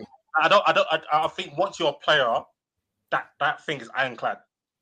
You can only add to it. You can't detract from it unless you find out that, I don't know, you would take him. I don't know, you're doing a bad thing, fam. I don't know what you're doing. The hyenas station and stuff. I mean, that's the only sacrifice that maybe. You know, I felt like you were going through all the potential bad things you could say. Nope. You know what? Let me just stick with burying hyenas in the middle of your pitch. Yeah. Fair. Cool. Next question. Do panels think the top 6 forwards quality in general are at an all-time low in comparison to the past? From the likes of Mahrez, Hazard, Sanchez, Kane, etc., to Saka, Diaz, Modric, Nunes, Antony, etc. First of all, I don't like Saka's name being in the list of those guys. That's nasty work. Yeah, that's nasty work. But I do think the overall quality is down. So if you pull all the front men, I think you have bona fide, undeniable world class in Haaland and Salah, and then you have top quality in Saka and Son, and then that's pretty much where it ends, really and truly. Rashford as well. Sorry, I forgot about Rash. Like, that's where it ends, really and truly. And Rash inconsistent.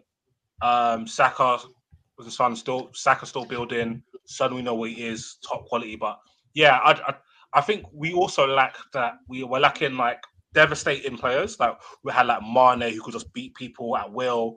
We're lacking a lot of devastation, from Vardy. That people unplayable guys, that when they're on it, it's just unplayable, bro. It's just wrong. There's literally nobody really like that, fam. Do you know what I'm saying? If Mane was active, it's something he could do. Mahrez, Hazard, Gareth Bale, those type of players. It's just really Haaland and Salah now, really and truly. And even Salah, he looks kind of nasty, but he's getting it cracking. Lead the league in goals and assists. This is his Wizards Jordan era Salah.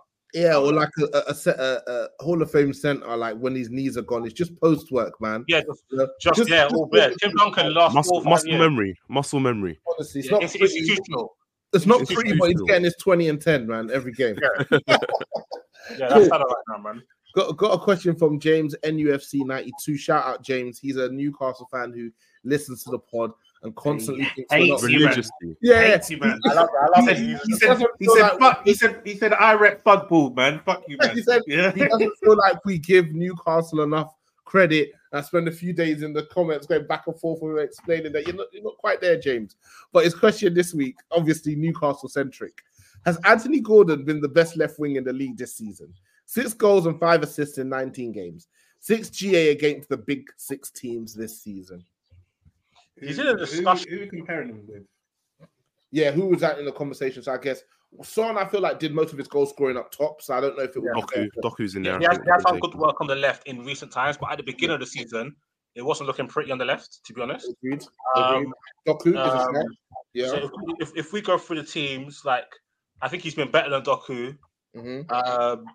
Sterling kind of plays a bit of everywhere, mainly on the right. So maybe for him out, definitely better than whatever Arsenal are serving up. Yeah. I'm trying to think of some of the better other than Rashford. Yeah, easy peasy. Better than Rashford. Been better than Diaz and better than anything we Yeah, served. I don't acknowledge any Liverpool attacker not named Mohamed Salah. Honestly, it's a pretty fair shout. He's probably been the best. I'm not gonna cap. He probably has been the best. But this goes back to our point earlier about maybe like we lack the kind of like devastating quality forwards that we've had in the past. Because Anthony Gordon, part of it, but I do 4 or think 5 years ago, wouldn't be in that conversation. I do think Gordon is a very good footballer. Though. He is. He's very good. Very watching good. Gordon, I see a quality player. Yeah, and he's just warming. So yeah, Cool. good player. That's a dub for you, James. I don't want to hear this week that we're not fair. Yeah, man, we respect Gordon, man. Listen, we'll move on now. Yeah, I think all the rest of the questions are just thinly and not so thinly veiled digs at Arsenal. I think we've kind of answered all of those going through this week's pod. So once again, gentlemen, I want to thank you for your time. Cougs, Mike's, always box office. The people always love it. It's a interaction that there's respect, but a lot of disrespect too, and just a genuine hatred between the two of you, which I just love to watch as a host. Disu, a pleasure as always. Gentlemen, we do this again. Peace.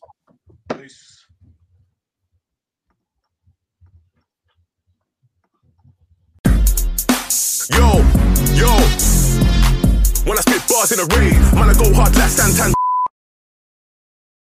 Sports Social Podcast Network.